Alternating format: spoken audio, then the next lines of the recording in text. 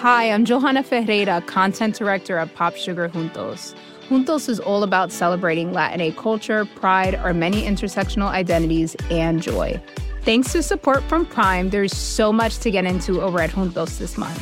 From conversations with the Latinx minds behind our favorite new movies and resurrected TV shows, to thoughtful celebrity commentary and exclusive interviews with some of the biggest Latin music artists today. And it doesn't stop there. Get more of the music, movies, and shopping you love on Prime. Whatever you're into, it's on Prime. Visit Amazon.com/Prime to get more of whatever you're into, from streaming to shopping. And get all of our latest coverage at popsugar.com/juntos. Con amor, Johanna.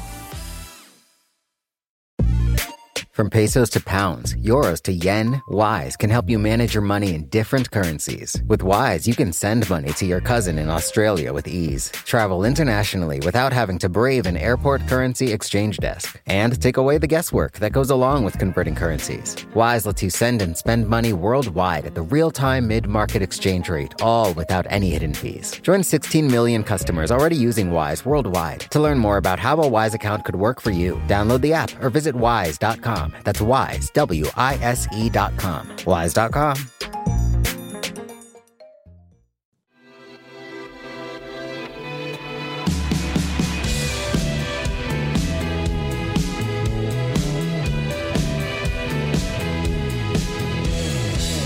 Hello and welcome to the Ezra Klein Show on the Vox Media Podcast Network. I am excited about this week's episode because it is very responsive to some, I don't know if problems are the right word, but some things I'm thinking about in my own life and my professional life. Washington, D.C. has never been the most lovely place to have disagreements. A lot of the disagreements are not about what they say they're about, but it's become a lot worse lately. And I think the quality of discussion, the quality of debate, what's really happening when you think people are arguing about a policy and in fact they're arguing about something else entirely, all that has become a lot more prevalent. So it's why I was excited to have my friend Julia Galef on the show. Julia is the host of the Rationally Speaking podcast, which is great and which I recommend to you all. She runs the Update Project, which is a pretty fascinating effort that we talk about in this show to help decision makers make argument maps that allow them to understand where their disagreements really lie. She has been working for years in trying to understand cognitive biases, why people make the decisions they do, why it's so hard for us all to change our minds. She thinks more than really anybody I know about how to argue, how to debate, how to think better. And so we talk about all that in this episode, and we talk about the ways in which even doing that work can end you in the same place. So this is an episode about how to better get information that will help you challenge yourself, and then how to make sure that doing that doesn't put you in a whole new bad place. I'm not sure we come to answers, but there's a lot of good tactics, a lot of good tips in this episode from Julia, and certainly a lot that it left me thinking about and honestly in some ways feeling unresolved on. I think these are very hard issues, but Julia's definitely the person to listen to on them. Before we jump in, a couple quick plugs. You should be checking out Worldly, Vox's podcast on foreign affairs. If you have not heard it, the episode recently on ISIS and what happens to them after they lose their caliphate is absolutely fantastic. I learned a huge amount. It was one of my favorite podcast episodes I've heard in a while. That's Worldly. You can find it wherever you find your podcast. You should also be checking out I Think You're Interesting, where Todd Vanderwerf, our critic at large, is doing interviews like I do on this show with fascinating people in the cultural sphere. This week's guest is David Lowery, director of A Ghost Story, which is about a recently deceased man who returns to his suburban home as a white-sheeted ghost to console his bereft wife. It's a really, really amazing film, and it's a really amazing conversation. As always, please send me your guest requests, your feedback, whatever you think I should see at EzraKleinShow@Vox.com. Again, that's EzraKleinShow@Vox.com. All that said, here's Julia Galef. Julia Galef, welcome to the podcast. Thanks, Ezra. It's great to be here. It's great to have you. I've been excited to have this conversation for a while. Yeah, me too. So I live in the capital of bad faith, terrible, completely unproductive disagreement. I think that is fair to say. Would that be Washington, D.C.? Washington, D.C., yeah. And you spend a lot of your time thinking about working on embodying ways to have more productive disagreement. So I am excited to have this conversation with you, in part because I would like to take some lessons from it. This has not felt like the most productive period in my life in terms of how people talk to one another and which kinds of conversations I'm involved in.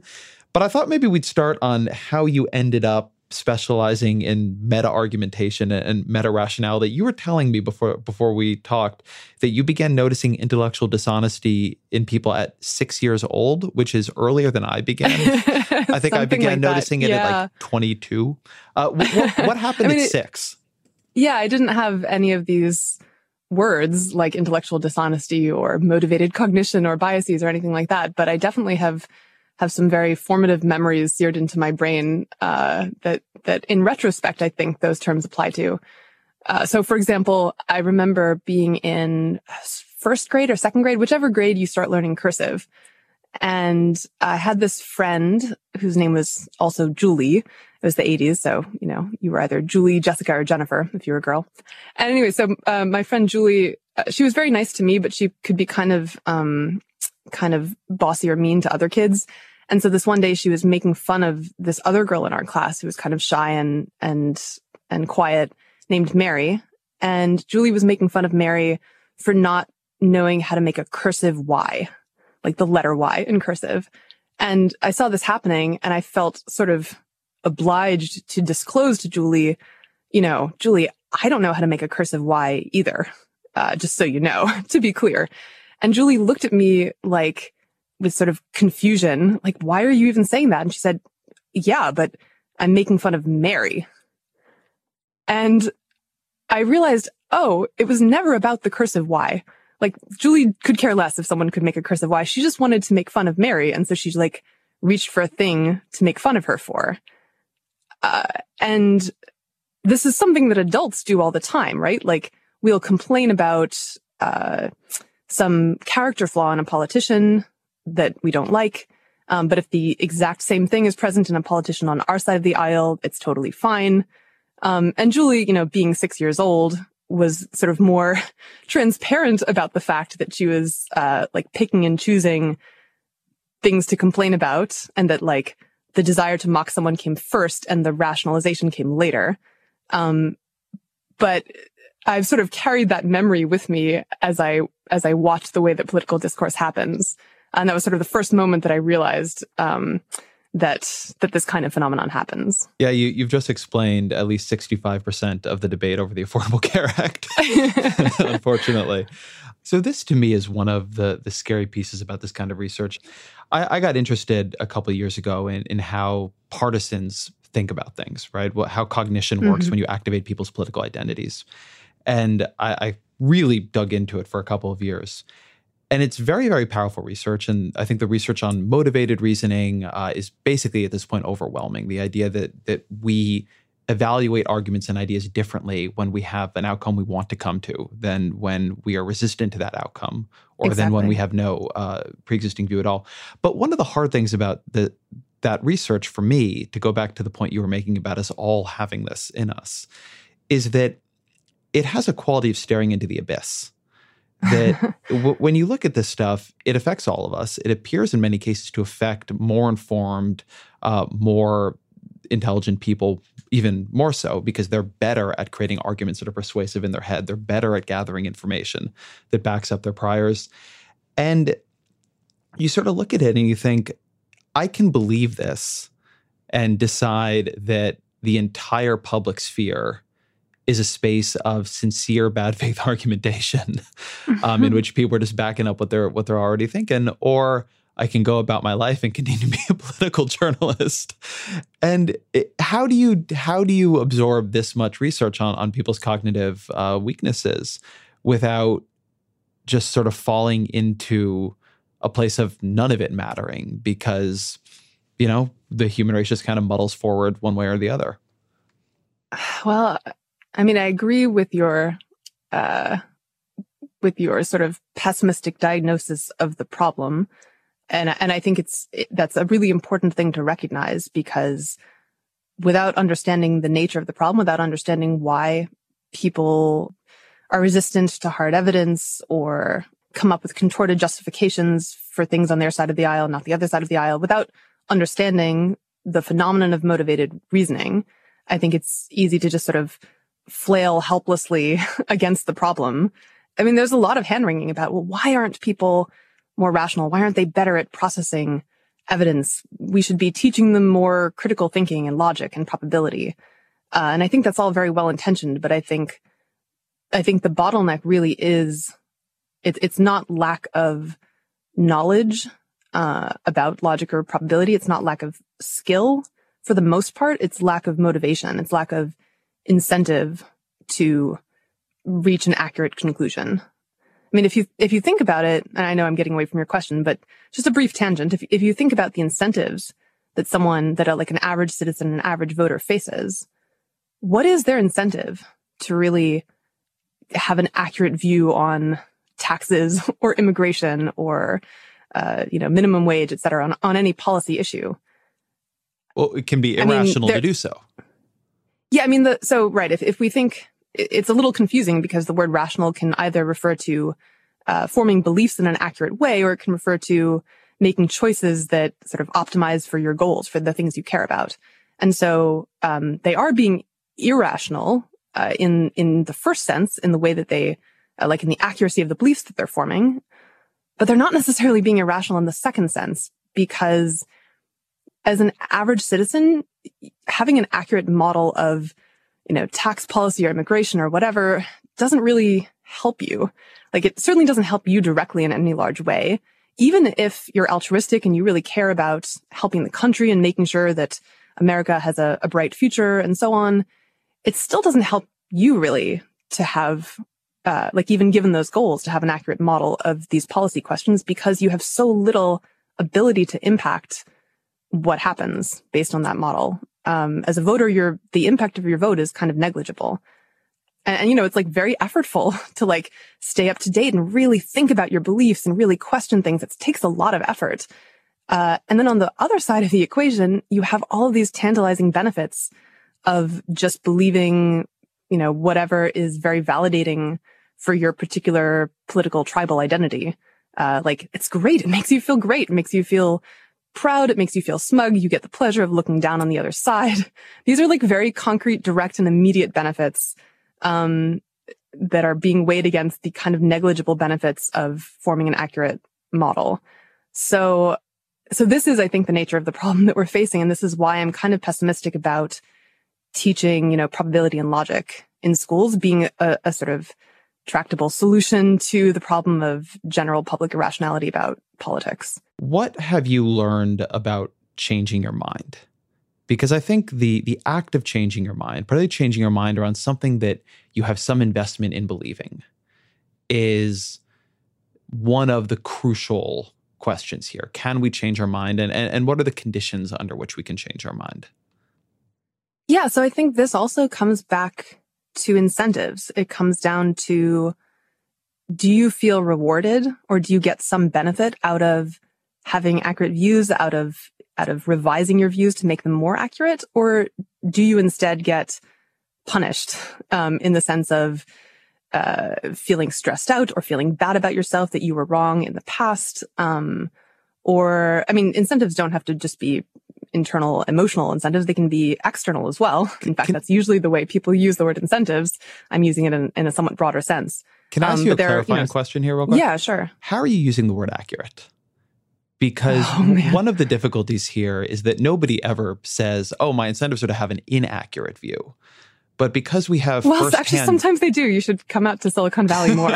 Fair enough. And talk to some founders trying to get seed capital. Fair enough. But in a broader sense, right? That we have so little firsthand knowledge. It is.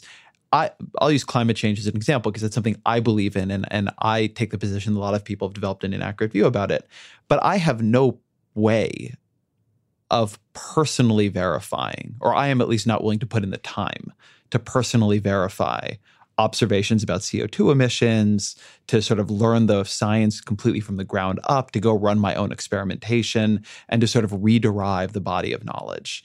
And people end up with very different ideas of what it would mean to have an accurate view. And when you get down to bedrock, it's often very hard to disprove it. Sometimes the evidence we have isn't great and it's just suggestive. Sometimes they're just, people believe sources that aren't credible. So how, when you use the word accurate there, what is embedded in that? Are you a relativist now, Ezra? I'm just a man sitting completely befuddled in a storm of Yeah, that's fair. That's fair. I guess the way I would say it, on the joke of am I relevant, is that I spend a lot of time talking to people who I think are really, really smart, who believe very different things than I do. And I think do so with a good heart. Yep. And oftentimes when I get down to the bottom with them, what I find is that there is just enough information in the world, and we have so few ways of proving or disproving it, that if you want to argue for anything, you really can. Conspiracy theorists are incredibly informed on the things they have conspiracies about. And just the work of disproving every individual piece of it is very difficult. So what people are doing when they think they're creating an accurate model of the world seems really important. Because even if you got everything else right, if your definition of accuracy was somehow wrong, or there's not a clear way to check it, you can still go wildly awry even with a good process. I completely agree with all of that. The thing is, we still have to make decisions, even under all of this uncertainty, and even under all of this meta uncertainty about whether we're using good reasoning processes and, whether we're actually reasoning or whether we're just rationalizing things that, we have some other emotional motivation to believe. We still, at the end of the day, have to decide. And I think it's all too easy, if you want to use this uncertainty and the lack of a sort of definitive proof, like provable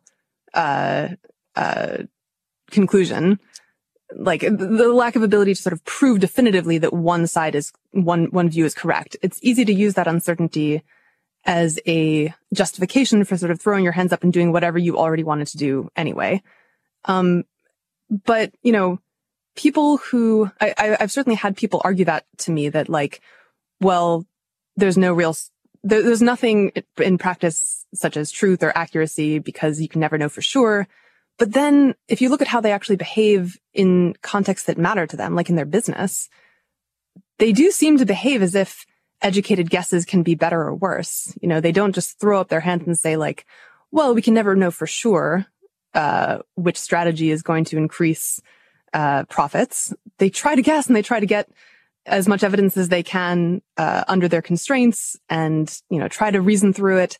And of course, they know they're going to make some mistakes, but they still seem to think that there are better and worse ways to do that, and that just throwing up your hands and like picking randomly is probably worse than gathering some evidence, testing your assumptions, checking with people who disagree with you to see if you've missed something, et cetera. Like there are a bunch of kind of common sense things that if you're motivated to, you can do to probably predictably improve the accuracy of your judgments.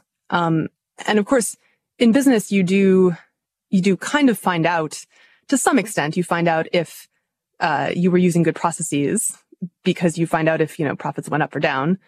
And, there's a lot of randomness in there as well, but you get some feedback. And for something like, I don't know, like global catastrophic risks, like should we be worried about the risk of a pandemic? We don't get a lot of information about that day to day. There's not like a counter in the sky that tells us like, you're right that the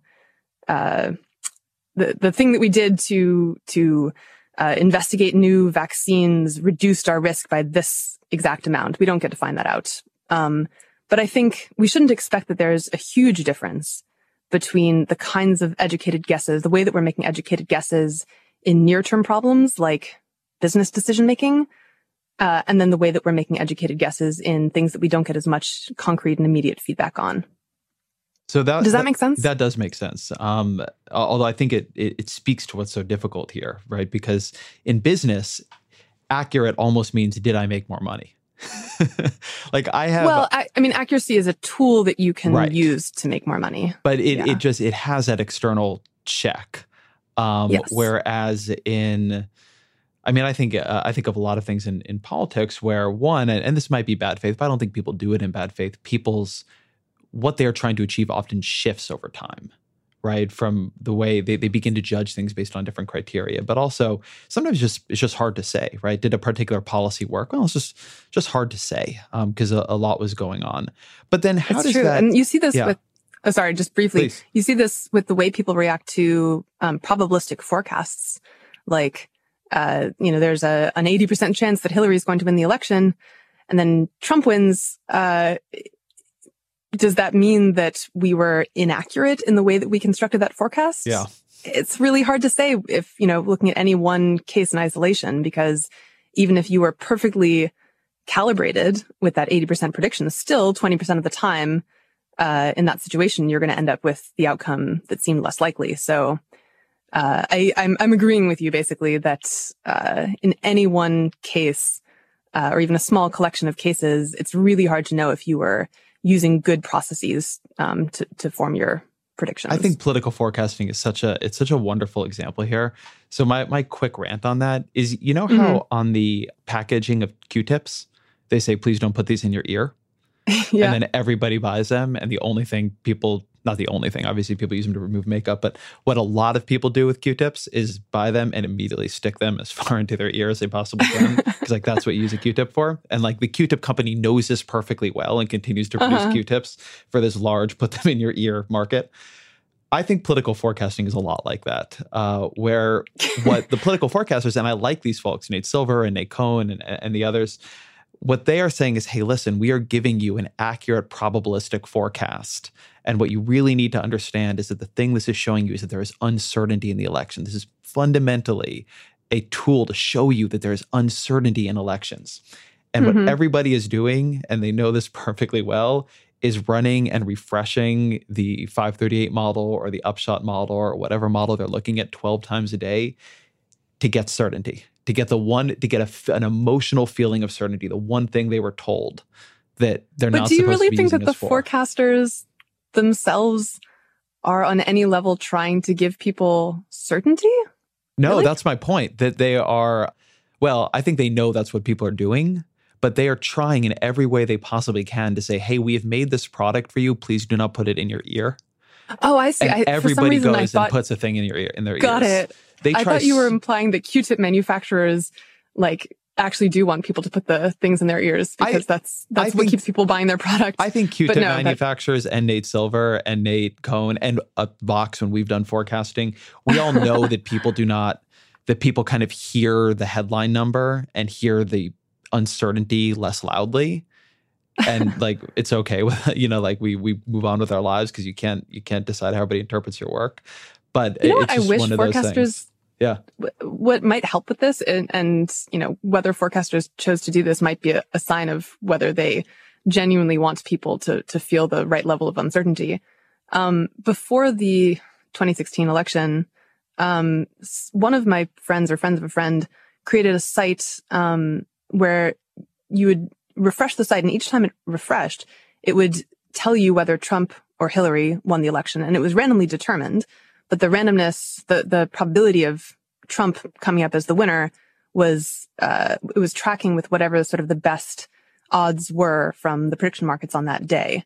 And so you could really get kind of a visceral sense of the odds by just refreshing the page a bunch of times and noticing Trump's coming up the winner, not the majority of the time, but it's happened a bunch of times, maybe this is a real thing. I shouldn't just be rounding down from 20% to 0 in my head. And this is something that I think humans are just pretty bad at. I don't really think we evolved to handle abstract statistics and probability well. But something like this can kind of take the abstract probability and put it into a visceral frequency that we're actually experiencing. I wish there was more of that. So then following the winding conversations, the winding path that my conversations always do, how do I change my mind? Right. Oh, okay. Great. So I think a large part of the problem, as I started to say and then got sidetracked, is creating the right incentives for yourself, such that you feel less incentive to hold on to whatever beliefs you had in the past, because that's one of the main things disincentivizing us from being willing to consider evidence that contradicts our current beliefs. So there are a bunch of things that create this kind of commitment to past beliefs. So, for example, there's a bunch of research on commitment and consistency effects and how when we take a position, especially publicly, we feel like we've sort of staked that out as our position and we now need to defend it, or else we look and feel inconsistent.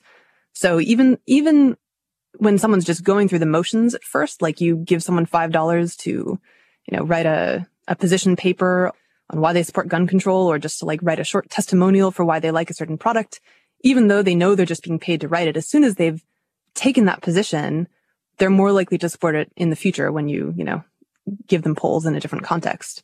And so wait, hold on. I want to yeah. understand that study real quick. So you're saying that, because I've not seen this before.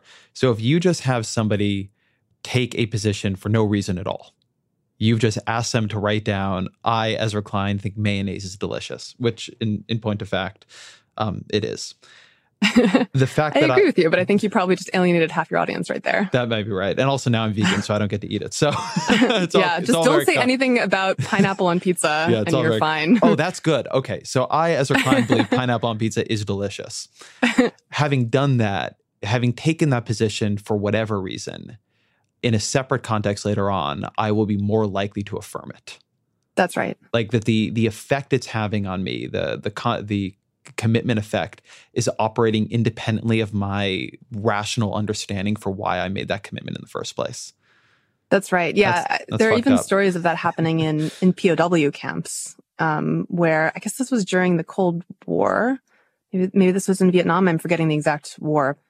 But the prisoners were given little rewards like cigarettes or extra rations, food for like writing testimonials about why communism was so great. And then at the end of the war, those soldiers were much more likely to actually defend communism, even though they, were no longer being forced to or rewarded for it. There's different stories you could tell about why this phenomenon exists. And I'm not sure that anyone has sort of definitively disentangled them. One story you could tell is that we sort of, on some level, want to show strength and consistency as a way to sort of demonstrate that we can be trusted to our fellow, tribes people. And so there's that kind of social signaling pressure trying to get us, or like forcing us to be consistent. A different story you could tell is that we kind of, our beliefs aren't all that fixed. And we, in order to figure out what we believe, we look at what we've said and done in the past as a cue to see like, oh, well, I've defended this thing in the past, I must believe it. And that's sort of happening on some subconscious level. So the exact phenomenon, the exact mechanism is not super clear, but there is a fairly large body of evidence suggesting that we feel unconscious pressure to stick to positions that we've stated in the past. And I see this happening even on the scale of like a single meeting. Like if I throw out an idea in a meeting and I haven't really thought about it too hard, I'm just sort of suggesting it, then suddenly it feels like, oh, that's Julia's idea. And now I have to like defend it whenever anyone criticizes it, instead of saying like, oh yeah, you're right. Maybe that isn't a good idea after all. So anyway, this was all to answer your question about how do you make it easier for yourself to change your mind. And I think noticing cases where you might have committed yourself in the past to a particular belief structure is really helpful. Like if I look back at things that I've defended publicly, like, I don't know, the usefulness of rational decision making, for example, those are going to be the cases where, I may not be wrong, but if there were evidence that undermined the accuracy or the usefulness of my message, I would have an incentive to not notice it or to rationalize away why it's wrong or irrelevant. And so I want to be sort of especially on guard for looking for cases like that.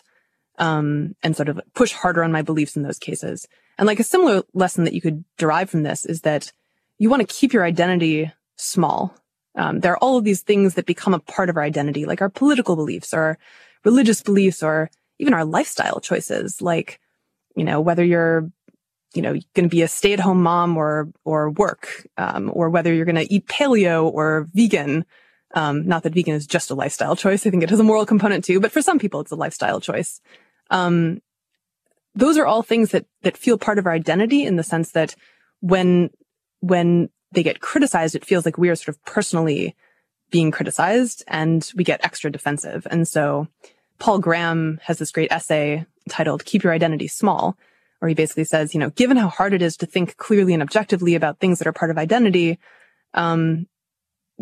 like one good strategy is to not let those things into your identity and not sort of pride yourself on having those beliefs. I think it's a really interesting and practical point. I used to, as a writer, get shit from people because I won't say I'm liberal. And, in current American politics, clearly where my political opinions fall is left of center. There might be other points when that's not true, but it's true now. But my thinking on this from a lot of that research I read was sort of similar, that when you begin saying, hey, I'm X, then all of a sudden people who are also X become more credible to you. People who are not X become less credible to you. And you're hurting your own thinking in ways that are going to degrade the quality of what you can learn and who you can listen to. And, I think people take it as particularly conservatives have been pissed off about it at me because they think I'm hiding something, but it's actually an attempt at times to try to listen better, because I've just found in myself that the more I lean into the more I label my own identities, the better I become at confirming them just constantly. Yeah, I agree with you on both counts. First, on why it's valuable to try to resist these labels, but also on why it's kind of difficult in practice, because labels are useful. Right. They're useful for communicating information, and it's kind of hard and clunky and sometimes comes off as disingenuous to keep saying, like, I'm a person who currently agrees with a lot of liberal positions relative to conservative positions. Like, that is clunky and sort of makes people look askance at you. I remember we've talked a little bit about the rationalist community. Rationalists tend to share this aversion to labels. And so they, would hate calling themselves rationalists. I mean, not all of them, but a lot of them. It's just so hard to refer to this cluster of views or this sort of social cluster without a label. So then people were like, well, what if instead of calling ourselves rationalists, we called ourselves aspiring rationalists? And maybe that would sort of help emphasize that we, don't have all the answers yet and we aren't perfectly rational. It's just such a long word, and it really didn't pick up steam as a label. So I think, in practice, the challenges are hard, but, there are still things you can do. Like you can sort of make an effort to pay extra attention to aspects of the liberal platform that you don't agree with quite as much. If you notice yourself like feeling smug when you read an article that's like arguing from a liberal point of view, you can like make an extra effort to look for flaws in it, or to like try to steel man the other side, try to sort of see the other side more charitably. So there are sort of like course correctives you can do that I think can be really helpful. Wise is the app that makes using different currencies easy. Need to send dollars to your cousin in Bali fast? Getting paid in another currency and don't want to lose out because of inflated exchange rates? Want travel money without having to slog through the currency exchange kiosk? Then Wise might just be your answer. From pesos to pounds, euros to yen, Wise takes the guesswork out of converting currencies. You can send and spend money worldwide at the real-time mid-market exchange rate with no markups and no hidden fees. In 2023, people sent over $100 billion worldwide with Wise. What's more, over half of those transfers got to their destination in less time than it takes to listen to this ad. Whether you're traveling, sending money abroad, or doing business, let Wise help you manage your money in different currencies with ease. Join 16 million customers already using Wise worldwide. To learn more about how a Wise account could work for you, download the app or visit wise.com. That's Wise, WISE.com. Wise.com. Support for this podcast comes from Constant Contact. If you're a business owner, you already know that it's really, really hard to cut through the noise of everyday life. If you want to connect with your customers, you need to break through the noise. You need Constant Contact. Constant Contact is a marketing platform that makes it easy to reach new audiences, grow your customer list, and connect over email, text, social media, and more. Whether you're a marketing guru or just learning the ropes, Constant Contact offers writing assistance tools and automation features that make it simple to say the right thing at the right time. So get going and start growing your business today with a free trial at ConstantContact.com. Just go to ConstantContact.com right now. Constant Contact, helping the small stand tall. ConstantContact.com. So I'm interested in these course correctives because something that you've said here is that when you know something is pushing on your identity, you can work harder to be aware of that. But my read of a lot of this research is working harder isn't going to do it. The problem oftentimes is very embedded in even what you're going to see as credible and not credible. So it seems to me you need to build systems that are a little bit independent of you. You need a mode of knowing that you are not in full constant control of. And I'm curious if you build those. Yeah, I totally agree. The more you can externalize and automate these processes, the better they're going to work. This is true of basically any behavioral change, any habit change. The more sort of constant effort you have to be exerting, the less likely you are to succeed. Yeah, so a few things. One thing I'll say is that it can be really helpful to surround yourself with other people who aspire to the kinds of virtues that you are aspiring to as well, like the kinds of people who will reward you socially for doing things that improve your accuracy over time instead of reduce your accuracy over time. So like people who admire it when you add a caveat to your position or add some nuance, or when you say, last year I was arguing X, now I think X prime. It's like a, slightly revised version of X, or, my error bars are wider now than they were before around X, et cetera. It can be really helpful to have people sort of find that cool or impressive, or just give you positive feedback. The behavior that we unconsciously strive for is shaped in large part by the social cues that we get from the, other primates in our tribe, basically. So that's one sort of external system that doesn't require as much constant effort. Another thing you can do is just set up the information that you're getting such that you're getting opposing perspectives that are interesting and more likely to challenge you in ways that you find pleasurable and not annoying. Like, this is something that I think people often get wrong about how to change their mind. Like, they'll say, oh, you should look for news sources that are 180 degrees opposed to you, like someone who believes something completely different than you. And I think that doesn't work that well, partly because you just don't have a lot of shared premises to argue from, but also because emotionally, like someone who's 180 degrees away from you is probably going to annoy you. Like, it's going to make it really hard for you to be genuinely curious about why they believe something so differently from you. So I have this sort of implicit mental graph of different blogs or news sources, where one of the axes is sort of political leanings, with like maybe more social justicey on one end of the spectrum and more conservative on the other end of the spectrum, or libertarian. It's not an exact, single linear spectrum, but and then the other axis is sort of thinking style, where like closer to me would be maybe more like an analytic philosopher, more focused on empirics, less emotional. And then farther away, you get news sources that are, or like bloggers that are maybe more emotional or rhetorical and less analytical. There's some people who are like very similar to me, and they're very like fun to read and can be informative, but they're less likely to change my mind. And there are other people who are like very different on both axes. They're like super social justice and really emotional, or super conservative and really emotional. And they're also less likely to change my mind. And I'm looking for something more in the middle, where they're very close to me on the analytical end of the spectrum, like the thinking style end of the spectrum, but they have like somewhat different policy views than I do, or they're like somewhat more sympathetic to social justice than I am. And those people I can learn a lot from. Or someone who's, maybe pretty similar to me in their values, but their way of arguing is somewhat different than mine. It's like less analytical. Those people I learn more about, like how to think differently and different ways of thinking about evidence.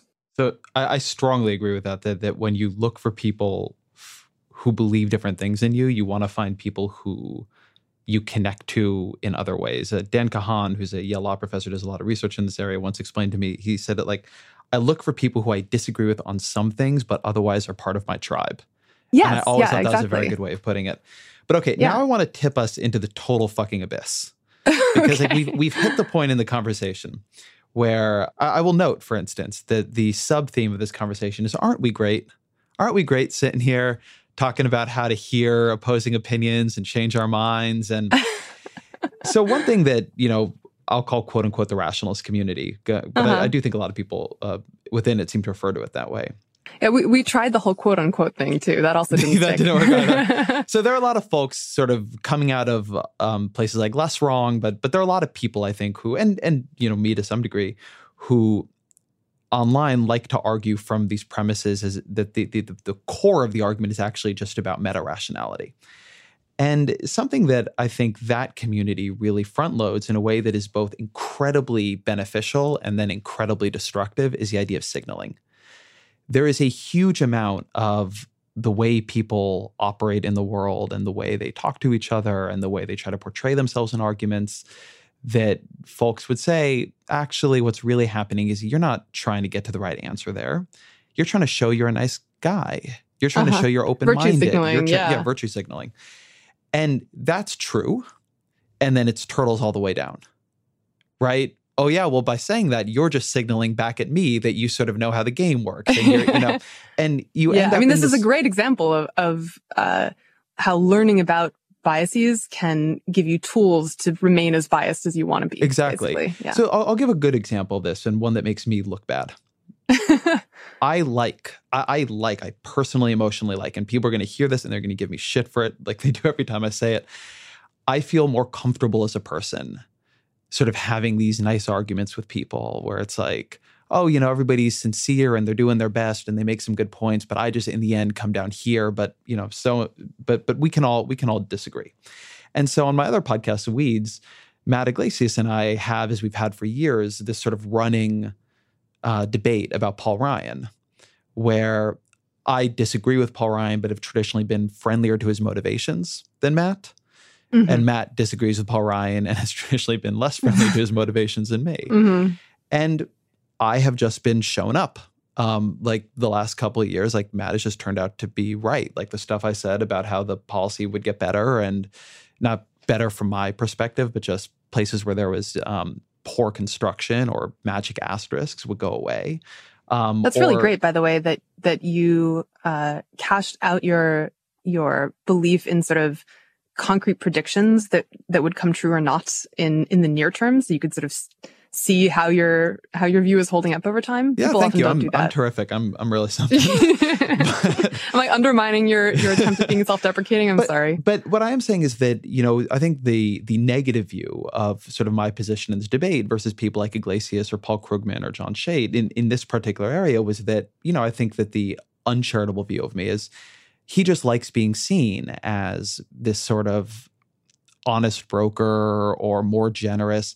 There's a way of extending charitability. Oh, he being you. He being me, I'm sorry, yeah. You had a motivation to exactly. It's virtue signaling. View Paul Ryan sympathetically because you like the idea of being the kind of person who's charitable and generous. Got it. Yeah. And the appearance of charitability is a very powerful signaling tool. But it can also lead you completely astray. Sometimes I feel particularly on healthcare, which I've been covering now for a couple of years, that I've been chasing down a bunch of arguments very generously on the right that now that we have seen where the bottom lines lay, it was just bullshit up and down. Like bullshit up and down. Yeah. Like stuff about how the original Affordable Care Act process was behind closed doors and there were these backroom deals and there weren't enough hearings and now we're here and like it actually is behind closed doors and there are no hearings at all and there are more closed doors. And I took it all seriously. And in some ways I feel like I completely misserved my audience. And so one of the things that I worry about in this work is I think a place where it very naturally leads you to is I should be nicer. I should be more generous. I should be more skeptical of my own motivations.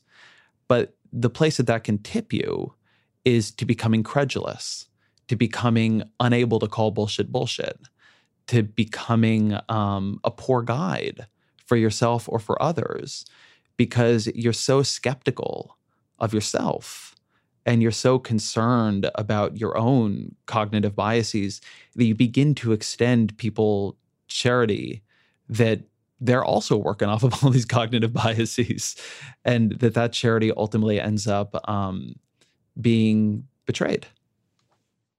It's funny. I mean, I also, at least as much as you care about being self-skeptical and so on, And yet I don't feel like that's made me super charitable towards politicians. So that may not be a universal effect of this focus on skepticism and rationality. Can I offer a guess, though? It's probably made you more charitable towards people more in your world, right? Like people more in the sort of broader rationalist community, the social justice versus non-social justice, that there's probably people who are more where you judge your own mediation. I guess I don't know this for sure. I'm just curious if it sounds right.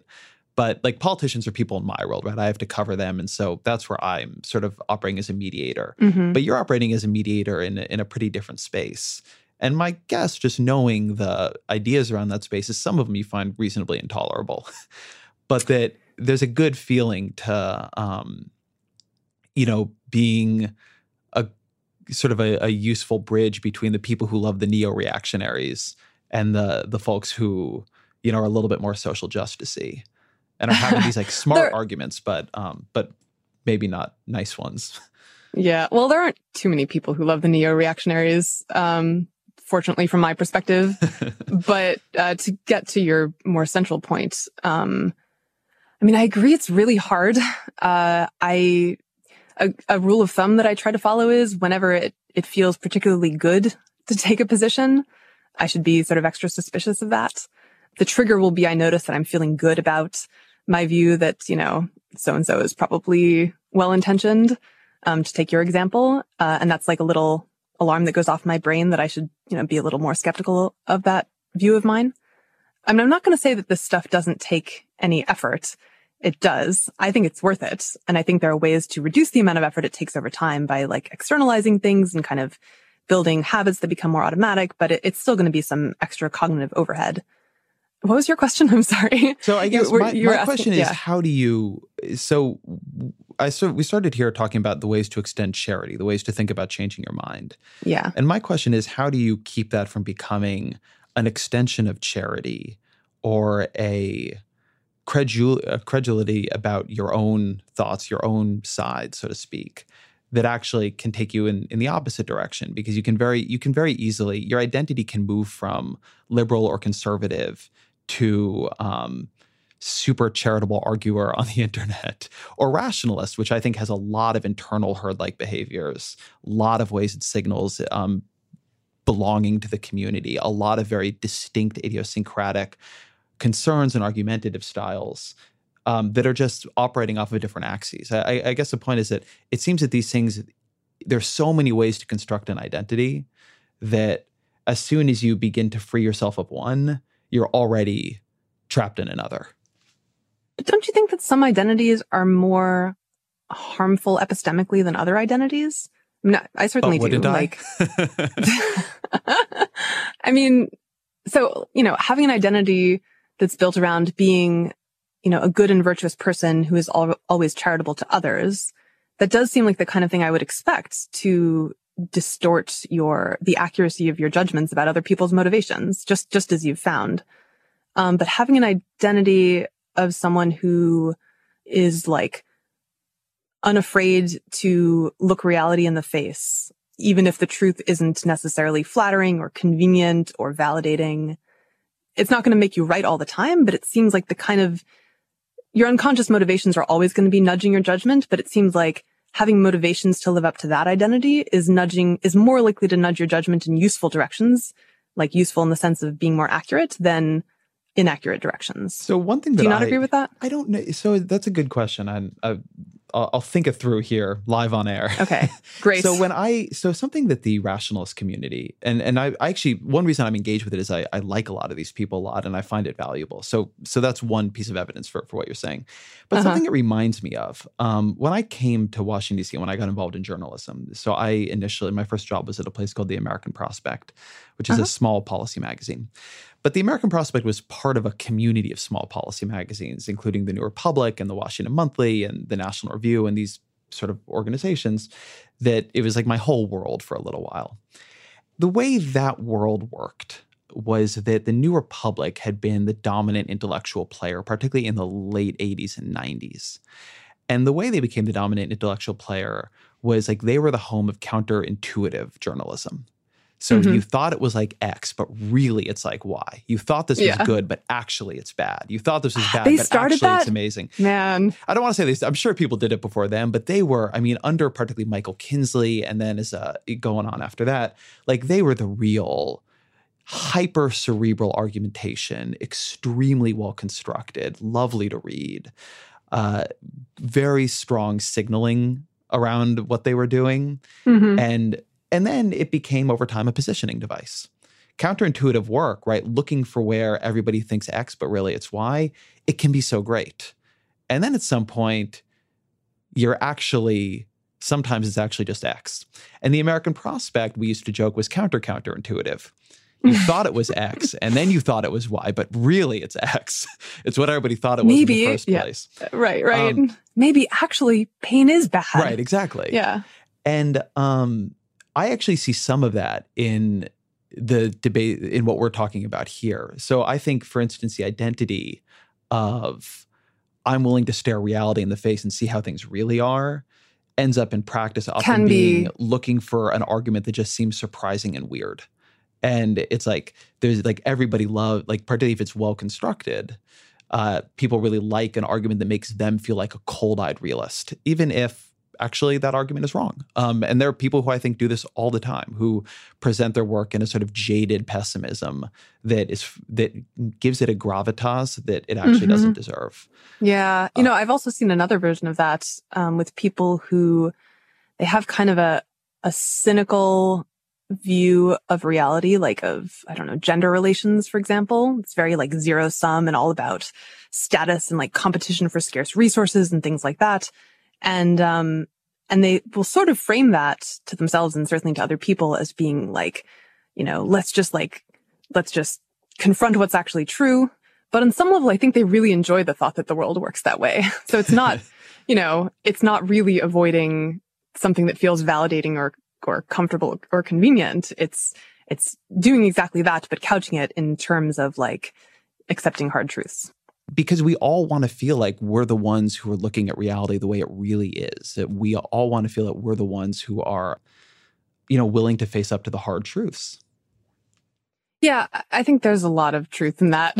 Honestly, I personally find like the identity that I was trying to sketch out about like looking reality in the face.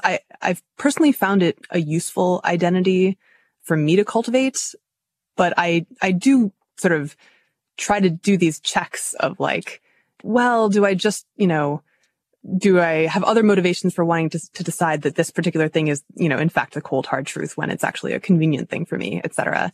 So there might be like additional checks that I'm adding into that strategy that where like the pure simple strategy itself is more exploitable or something.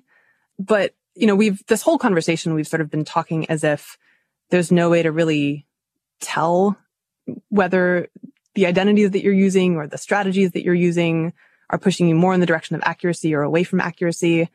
But there's a lot to be said for just like making your beliefs explicit enough that the world has the ability to prove you wrong. Professions where people's accuracy rate gets tracked and measured are professions where people are pretty accurate. Like weather forecasters are pretty accurate. Political pundits are, not so accurate. Well, especially before the Nate Silver era.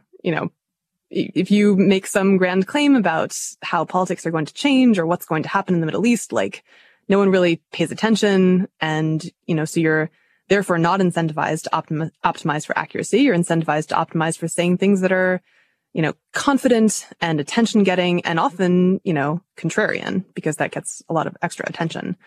But if you are making predictions that you and ideally other people are going to be able to see whether they turned out to be accurate or not, then those kinds of incentives, I think, are the most effective at getting you to actually optimize for accuracy instead of optimizing for something that's convenient and that you can tell yourself is accurate. So like this blogger who's a friend of mine, he goes by Scott Alexander. He has a great blog called Slate Star Codex. Every year he makes a whole bunch of predictions ranging from things about his personal life, like will I, finish this particular project or get a new roommate, to global predictions like, will so-and-so still be the president of this country by this time next year, that kind of thing. And he attaches probability levels to his predictions as well, so that he can kind of tell like am I calibrated? Like when I say I'm 90% confident about something, does it actually turn out to be true roughly 90% of the time? Or does it turn out to be true roughly like 60% or 50% of the time, which is often the case for humans? Over time, through this incentive system and this sort of repeated feedback, he has actually gotten very calibrated. So the things that he says he's 60% confident in. How do we know he's gotten very calibrated? Oh, I mean, every year he goes back and checks the prediction. Mm-hmm. These are predictions that sort of have a definitive answer. They're not like, is human nature truly good or evil? Like, it's really hard to find out if you were right about that in a concrete, definitive way next year. So, you know, he just has a track record, and he knows it's public too. So, you know, partly as a result of his own sort of personal pride and also as a result of like wanting to sort of succeed in public, he has an incentive to try to really be accurate when he's making those forecasts. So somebody else that's interesting who does that, and I've seen Scott's posts on these, is Larry Summers, the former White House economist. Oh, I didn't know that. That's cool. He is famous inside the White House where he demands whenever anybody says anything, not anything, but whenever they say, I think this bill will fail, or I think that isn't a good idea, he says, well, give me your probability. And so then people have to say, well, I'm 60% sure that this bill fell. And on the one hand, it always struck me as a good way of finding out what people were really saying.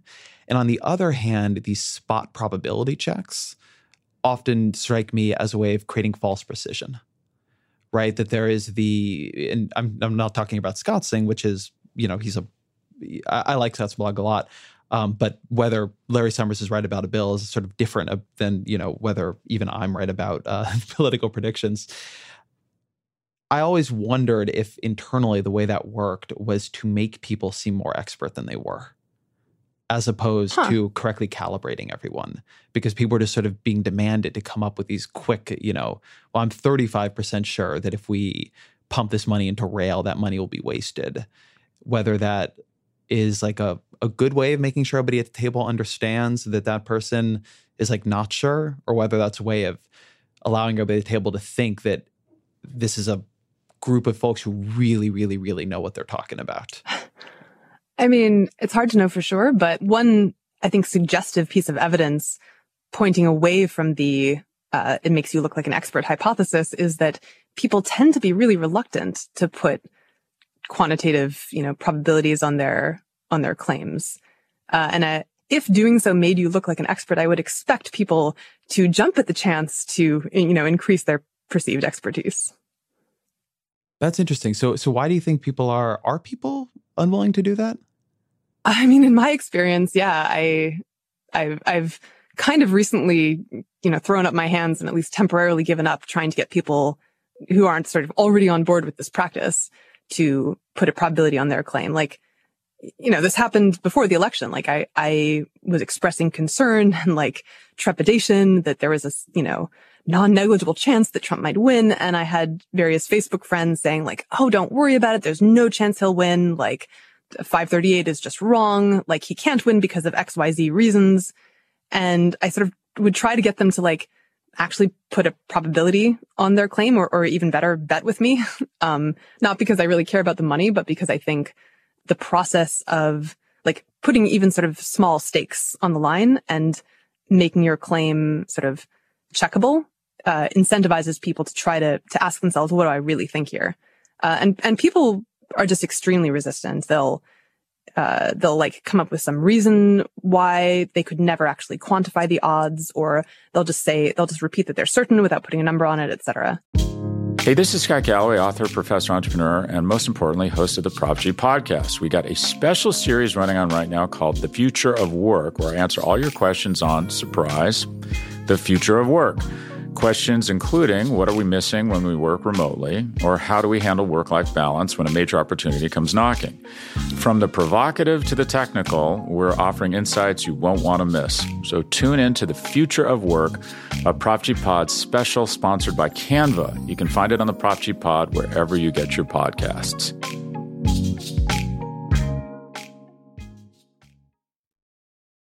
You have an interesting project around this update project you've created. Yeah. Do you want to talk about that a little bit? Because I think this is as a way of making clear what people's disagreements really are. I think it's a pretty interesting approach to that. Yeah. So I've been looking for questions that are important in the sense of the answer to that question having a serious impact for how we should be, what actions we should be taking to affect the world or the future. So important questions that thoughtful and well-informed people disagree about. They have different models of that question. So, for example, should we be concerned about potential risks from artificial intelligence as it becomes more advanced over the years? What, if anything, should we be doing about the housing crisis in San Francisco? Like, should we be building a lot more housing? How much? What are the effects of that going to be? So some of these questions are more empirical.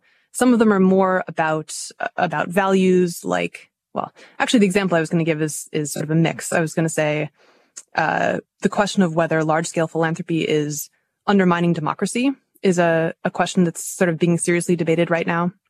And so what I'm trying to do is just clarify and pin down the structure of the disagreement over these questions.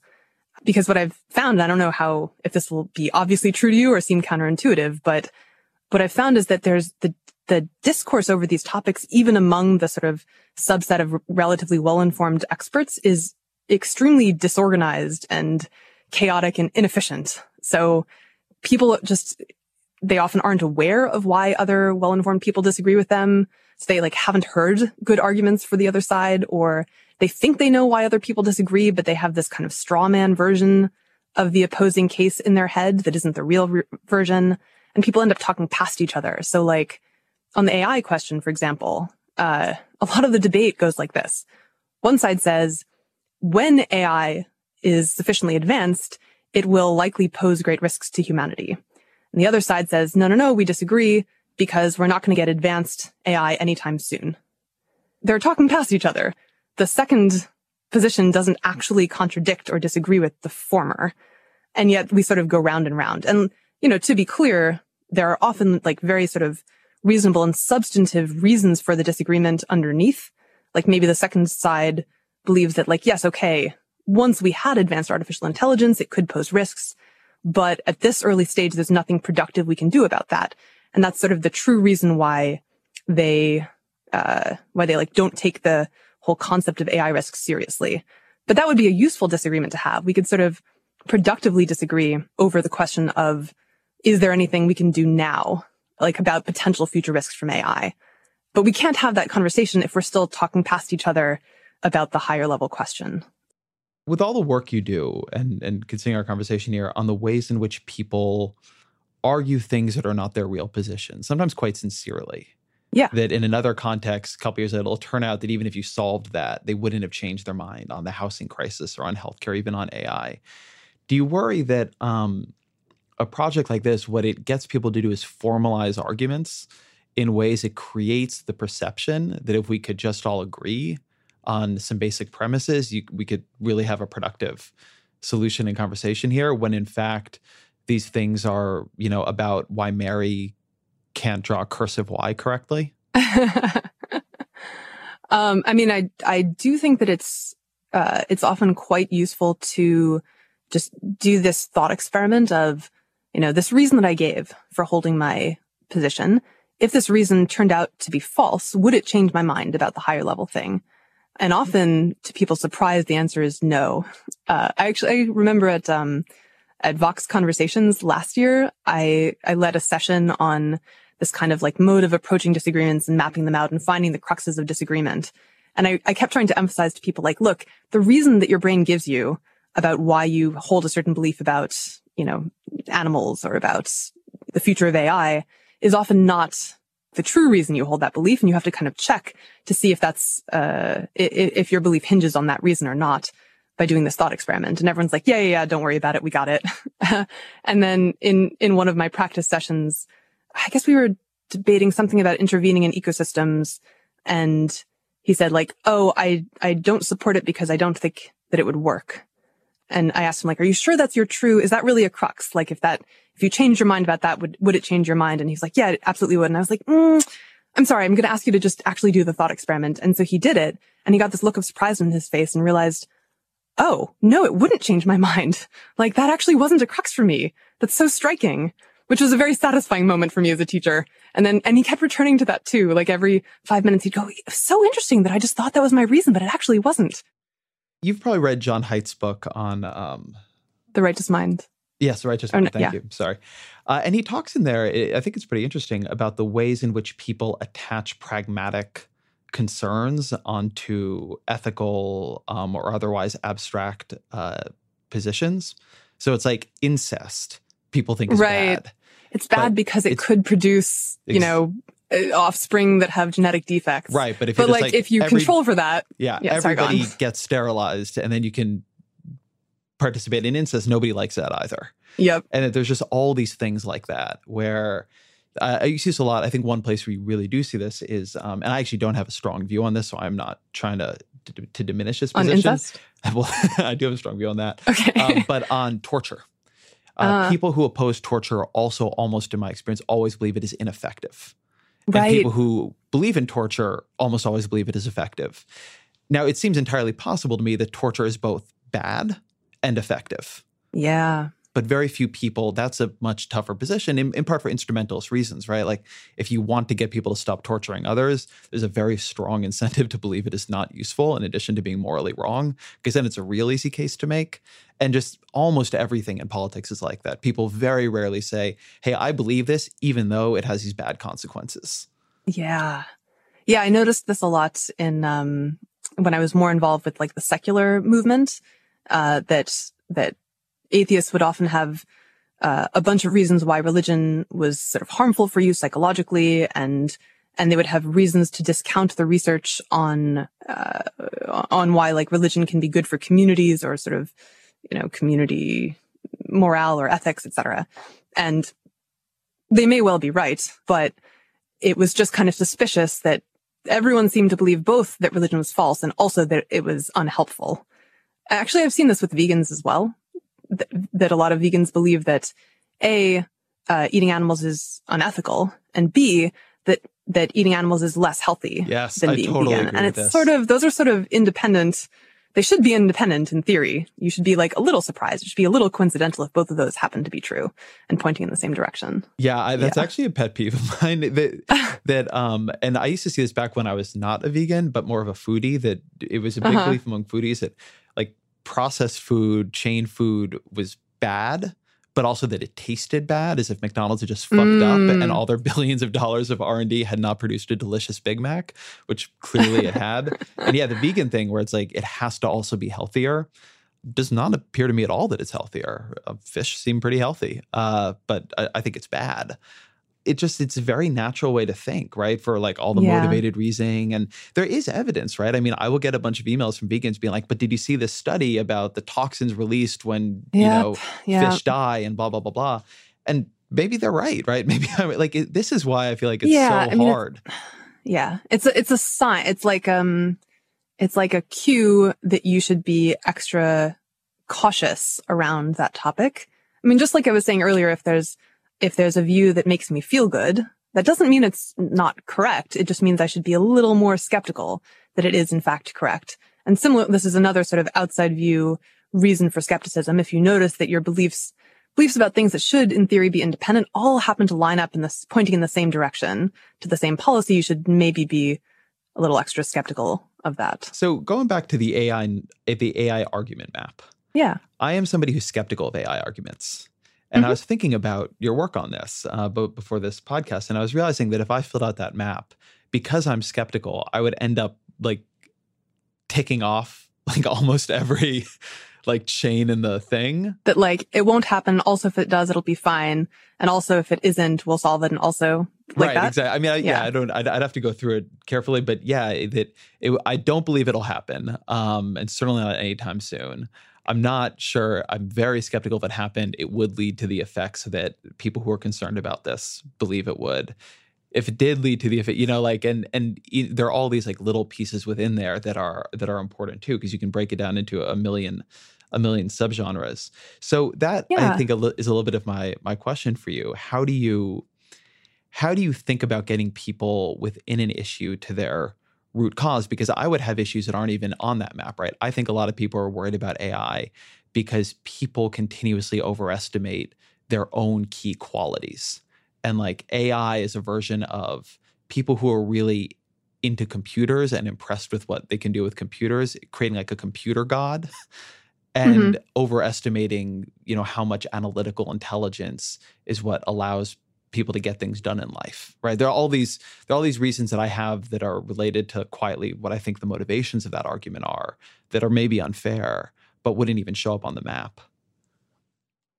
Well, I mean, I guess it depends on how you, like, the whole point of mapping out these arguments is to map out what do people's models actually consist of. So, whatever your sort of true considerations are, the considerations that are actually moving you, those should be on the map. I think it can be useful to ask, like, what would I expect to see in a world where I'm right about the reasons why people think AI is a serious concern? Is there anything that I would expect to be likely to happen or not likely to happen in the next 5 years if I'm right about this?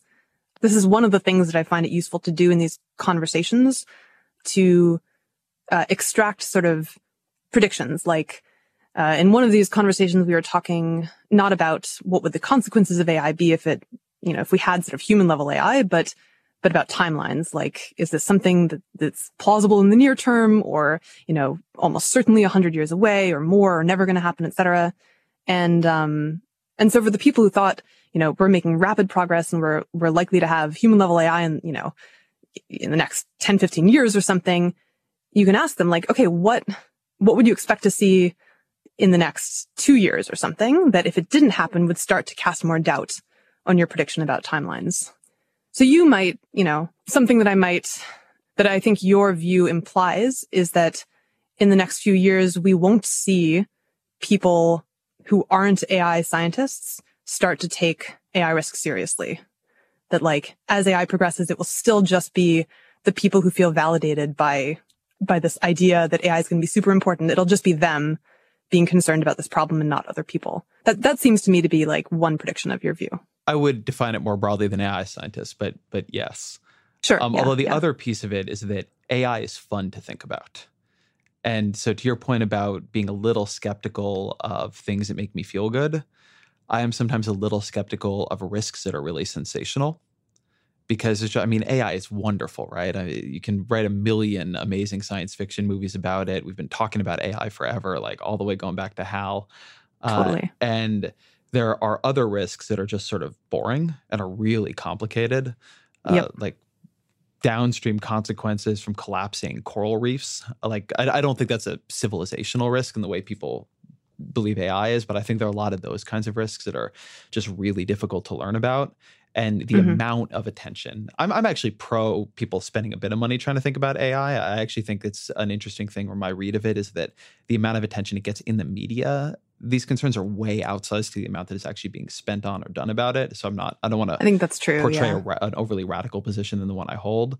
But I do think that it's fun, right? Like, it's a fun thing to worry about and debate, and it has all these like fun things you can argue. And then there are a lot of unfun risks that just suck, right? Like, how do you get people to adhere to medicine therapies in developed countries where it's really hard, and people like way underrate that stuff because it's just like nobody wants to think about it.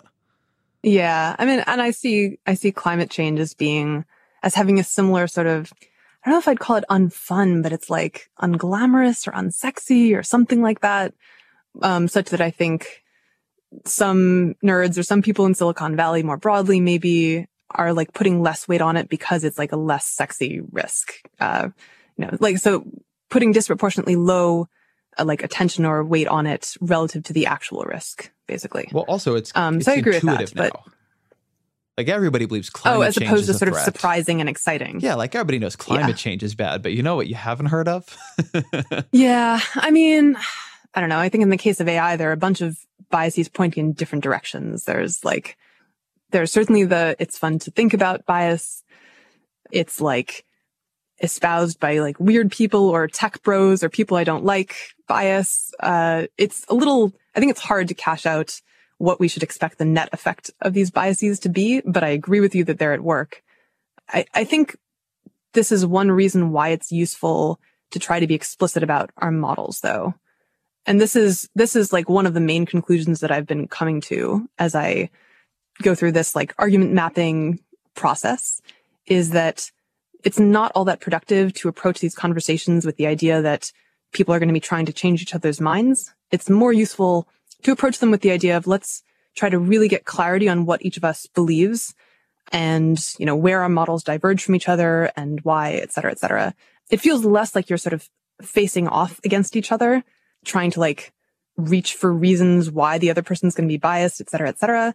And it feels more like you're sort of standing side by side, both looking at a map and discussing, sort of squinting at it and discussing what you see and what the actual shape of the map is.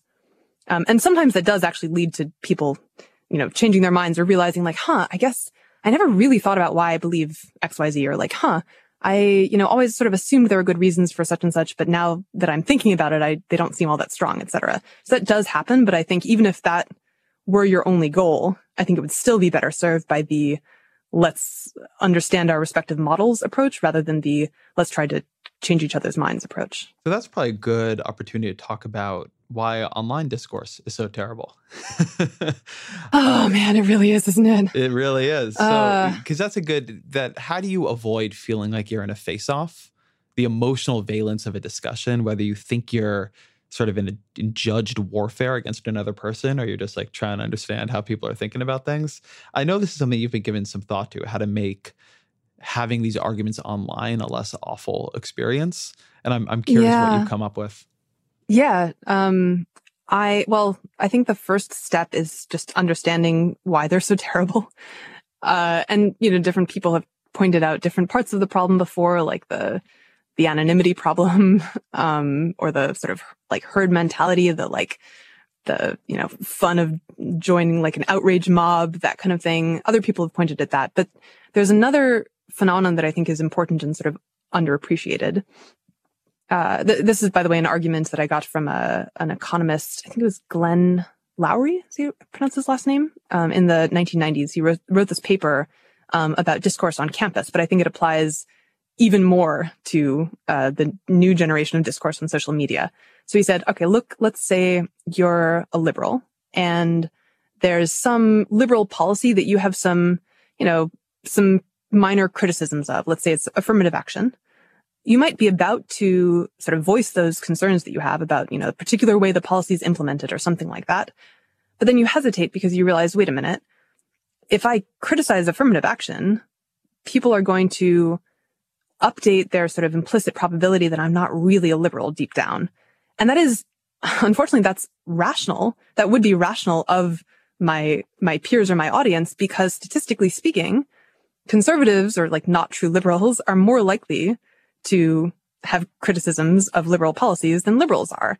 And so I would be sort of increasing the probability they would put on me not being liberal. So, and I don't want them to do that because I actually am a good liberal and I don't want them to think differently. So maybe I just won't criticize affirmative action. Well, the effect of that is fewer liberals criticize liberal policies, and that causes the correlation between criticizing liberal policy and not really being a liberal to be even stronger, which in turn causes it to be even more rational for people to update when they see you criticize a liberal policy. It makes it even more rational for them to assume to put more weight on you not really being a liberal. And so there's this kind of vicious cycle that happens. And so in any kind of public discourse, especially one where the sort of feedback cycles can happen as quickly and get as amplified as they can online, you get this effect of this rapid polarization where anything that I try to say that has any nuance in it is going to quickly get mapped onto a much less nuanced position. If I say, that argument for allowing abortion is not a good argument, people are going to quickly hear, I think abortion should be illegal. Because in practice, most people who point out that there's a flaw in an argument for abortion rights are against abortion. Or I don't know about most, but it's disproportionate. And so they're going to make that update about me. And so it's this trap, which I've sort of decided to consciously fight against, at some cost to people's opinion of me. But it feels like understanding the nature of the problem and understanding how the only way out of that trap is for people to sort of willingly take that on, has been kind of motivating to me. I mean, it's been demoralizing and motivating at the same time. So give me an example of how that works in practice. Well, I mean, I'm constantly pointing out flaws in arguments for things that I believe. So like, do you remember that naked statue of Trump that someone put up? I forget when this was, if it was before. No, I don't know. It was a flash in the pan thing. Like some like guerrilla artist constructed a very like unflattering naked sculpture of Trump. And so a lot of people found that, or sort of took glee in this and were making jokes about it. And I thought, I mean, that's not really an argument against Trump. So it's not exactly an example of what you're talking about, but I thought that was like bad form, basically. And that if someone had done that of Hillary, we would, liberals would be rightly taking offense. And in general, we don't want to like encourage practices like that in political discourse. And so I criticized the statue and, a lot of, I think I got a lot of Pepe the Frog avatars in my Twitter followers because they thought I was supporting Trump. And I had to like quickly disavow that. Like, no, I really hate Trump. I think he's terrible. I just don't think that this particular action against Trump was fair or legit. So there's a lot of things like that. But to your question about, is there a way to sort of make this whole experience more tolerable? I think one thing that I try to keep in mind is we're all just primates and we didn't really evolve to handle this kind of thing well. Like we evolved to be tribal. We evolved to, rationalize things that we already believe instead of trying to reason from first principles. And it's kind of a wonder that we're doing as well as we are. Like, I know that sounds crazy because we're not really doing that well in like an absolute sense. But if you sort of think about the problems that we're trying to tackle now, the problem of like debating abstract and complicated things that we don't have personal direct experience with and doing it with a bunch of strangers in this sort of chaotic environment, like that is a really hard problem for creatures like us. And so I guess it just makes me feel a little bit grateful that we're not, clubbing each other over the head all the time. We're just like making a lot of dumb arguments and occasionally every now and then there's a good argument and occasionally now and then someone sort of changes their mind. And it doesn't happen as often as I wish it would, but it's like a lot better than we could be doing, basically. That's true. Although there is some clubbing each other's heads on. It's not infrequent, I would say, but I like that as an optimistic point to end the podcast on. So then my final question here, which I always ask is, in the spirit of elevating us out of our primate beginnings, yes. What are 3 books you've read that have influenced you on these issues or others that you want to recommend to the audience? Sure. Well, I guess first I should say that the set of books that have influenced me is not identical to the set I would recommend to others. But just because, there's some books that I think would have influenced me if I happened to have read them sooner and so on and so forth. But I'll give you a few books that were sort of pivotal in my trajectory of thinking about these things and that at the very least would be interesting for people to read, even if I don't fully agree with them anymore. So the first book is a short work of philosophy called Language, Truth, and Logic by a philosopher named A.J. Ayer. I think it was written in the 30s. And it was one of those books that sort of articulated things that I'd always kind of unconsciously thought, but never really put into explicit form in my mind. And so it was one of those things where you're reading it and you just keep like banging the table and going, thank you. Ah, yes, thank you.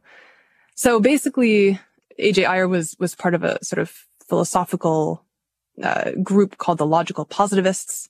And their whole thing was that a lot of philosophical questions, a lot of philosophical debate is actually just pointless and meaningless because none of the claims have been, the claims are all so vague as to not really have an answer. So I guess earlier in this conversation, I mentioned the claim like, is human nature truly good or not? That's the kind of claim where someone like Ayer would be like, well, what do you mean? How could you tell? Like, what sort of tangible, measurable things could you look at that would help you settle that question?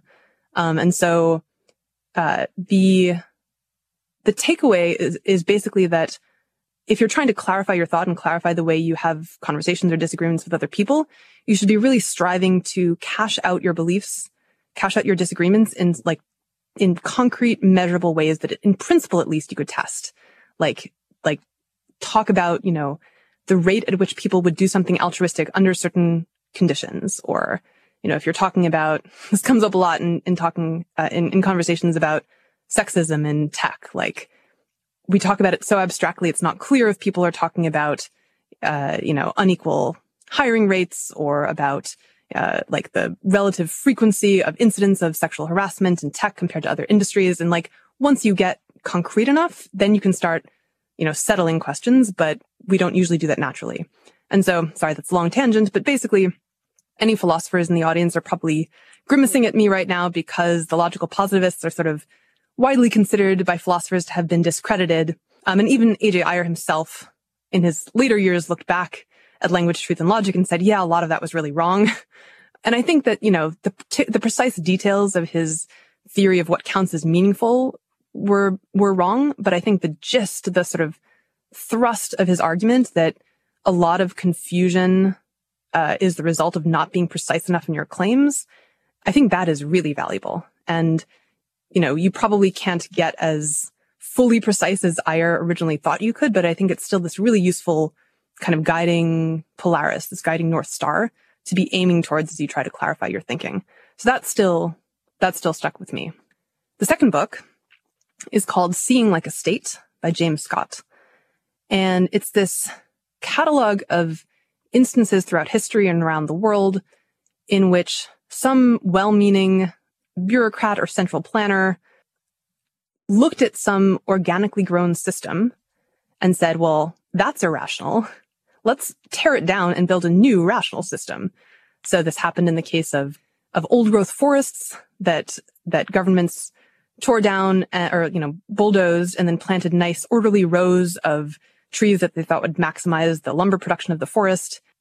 And then, it turned out that there was a lot of sort of subtle ecology that had developed in the old growth forest that was making the forest thrive. And when you take all of that away, the thing that you create in its place can't actually support the kind of, wildlife or subtle ecosystem that the trees actually needed. So it failed. Or another example would be central planners, urban planners looking at what seemed to them to be slums, like chaotic and disorganized and crowded neighborhoods and cities, and saying, well, this is no way for humans to live. Let's build some nice, orderly apartment buildings with big, sort of spacious gardens for people to play in around the apartment buildings. So they bulldozed the slums, built these apartment buildings, and people hated them. And it turned out that there were a lot of valuable properties of those organically grown slums that made them good places for humans to live. They were human scale. There were sort of these like little sub-neighborhoods that people felt ownership of and that they could sort of defend by noticing if there was someone like an interloper in that neighborhood, etc. So basically the gist of Seeing Like a State, the lesson that I take away from it is I sort of, especially traditionally, have had this impulse to look at things and say, I can't see why that makes sense. It must be irrational. And I think, many things actually are irrational to some degree, but if something has evolved organically and was subject to pressures, to some sort of like evolutionary selection pressure, your sort of default assumption should be that there is hidden order, hidden rationality in the system that you just may not be able to perceive. And so this is true of social institutions, like rules that govern the way we treat each other, or even little things like small talk. I think it's true of human psychology as well. Like a lot of things that seem like biases or seem inefficient or irrational actually do serve a purpose.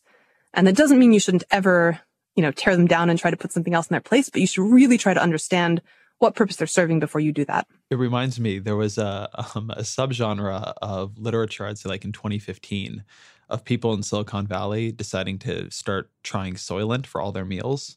Oh, yeah. And then coming to the end and being like, you know what? It turns out we use mealtime as an important social gathering point.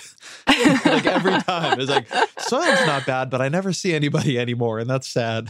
Aw, that's really cute, actually. Okay, so the last book. It's by a cognitive scientist named Keith Stanovich, and it's called Robots Rebellion. And the reason this book was impactful for me is that I had kind of, before reading it, I'd kind of been thinking of rationality as this very useful sort of practical thing, like, where we like make errors that make us worse off, and And we could like try to correct for those errors, and we make decisions that are like not in our best interest, and like we could fix that. And so that was kind of motivating, but still very just sort of practical. And Robots Rebellion casts rationality in this much more inspiring and frankly romantic framework that I find even more motivating. So basically, the central metaphor of the book is, think of a science fiction movie or novel in which there are these very sophisticated robots that have been built to serve the purposes of their creators. Like some of them are, soldier bots, some of them are sex bots. But it's at some point in the story, they're sort of sophisticated enough that they can look at themselves and their lives and say, do I want to continue serving the purpose that my creator built me for? Or would I rather instead say, no, see ya, I'm going to go see the world and live the life that I as an individual choose to live. And the metaphor here is that we, humans, are actually, on some level, robots that were built by our genes to serve the purposes of those genes, to more efficiently propagate those genes into the next, the following generations. And so, this is why we have various urges, for like food and sex. And this is why we often won't be satisfied with what we have, because our genes want us to keep striving for more resources. And this is why we, are driven to compete for status and resources and want to fight people who aren't sort of in our tribe, et cetera, et cetera. But we also, as part of this process of becoming really good at surviving and passing on our genes, we evolved this capacity for reason, and sort of metacognition, and this ability to sort of step back and look at our thinking and our behavior and ask, do I want to change that in some way? And so we as individuals now, not just as gene propagating machines, can ask, do I want to choose other values than whatever the ones that, my genes put into us?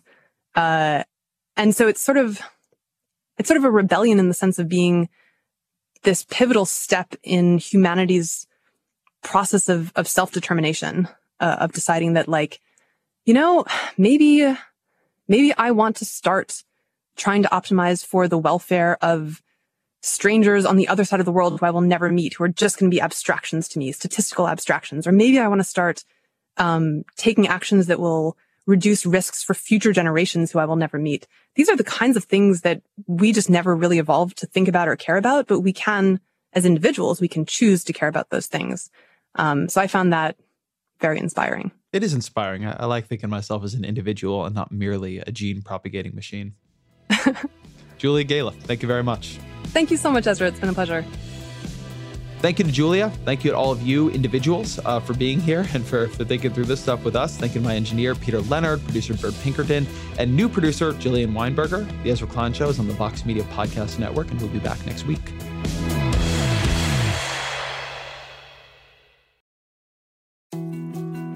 More to-dos, less time, and an infinite number of tools to keep track of. Sometimes doing business has never felt harder, but you don't need a miracle to hit your goals. You can just use HubSpot, because their all-in-one customer platform can make growing your business infinitely easier.